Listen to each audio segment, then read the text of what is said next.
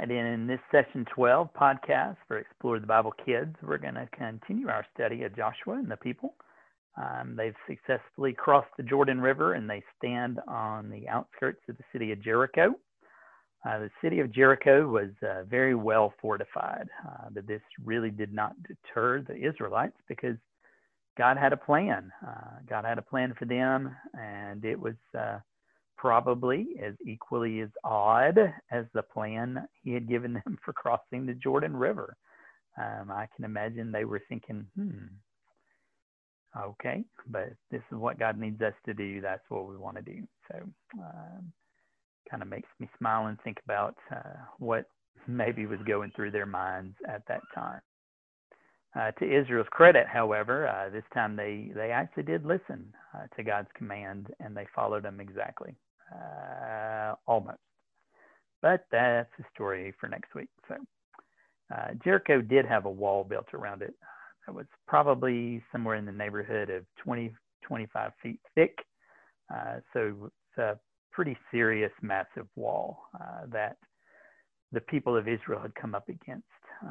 Obviously, the people who lived inside Jericho were pretty confident that they were very safe because they'd been there for many, many years. And this group of newcomers probably was not as well organized as some of the armies that Jericho maybe had faced before.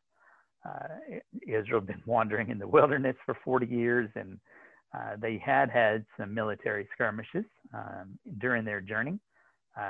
The bulk of their time really was just spent wandering from place to place as God led them. So say they were likely unprepared was probably a serious understatement. But God really wasn't concerned about any of that because he already knew what was going to happen. And his instruction to them really just told them very simply, march around the city. They'd march once around the city each of the first 6 days. And then on the 7th day, they'd march 7 times around the city. And after that, the priests would blow the trumpets and the people would shout, and God would deliver the city into their hands. So on the 7th day, after they circled the city and shouted, the walls of the city fell down flat and allowed the people just to enter the land and to conquer it. Obviously, being true to their promise, they spared Rahab and her family, who had previously helped them when the spies had come to visit Jericho originally. Surely, Israel won this victory over Jericho because they were faithful to trust God. How can kids grow their faith in God as they are obedient to him? Well, older kids are going to play a game where they will take turns choosing a craft stick that has an instruction for how the entire group will move around the room. Boys and girls will understand that God's plan for defeating Jericho might seem unusual, but Joshua understood the importance of obeying God, and Israel did. Boys and girls will learn that when we truly trust God, we obey God completely. Younger kids will examine how we should trust and obey God. The Israelites did exactly that when they faced Jericho. Scholars believe that the walls of Jericho were at least 13 feet tall. Boys and girls are going to see who can build the tallest Jericho walls in just 1 minute using jumbo marshmallows. So that should be a fun way for them to kind of understand what a great miracle this was that God performed on behalf of Israel. The object this week is a trumpet.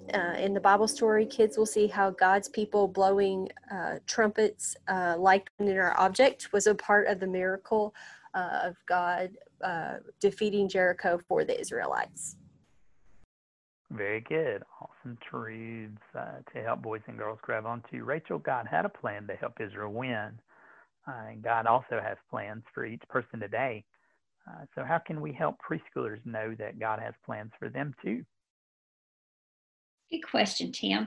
And, as we continue to teach preschoolers, we know that connections are the way that we help them understand a lot of these important Bible truths. And 3 specific activities for this session will help children hear and consider God's plan for every person, starting with his plan for the Israelites to take Jericho. In the babies' rooms, the babies will hear teachers say God's name and the Bible verse very frequently. And as music plays, and teachers may carry babies around the room and march and talk about and say things like, "We're marching around the room. God told the people to march around the city." And again, opening the Bible and turning to the Bible passage for this week and just saying that the Bible tells about God's plan for Joshua. In toddlers' rooms, they're going to do something related to the wall that the people marched around.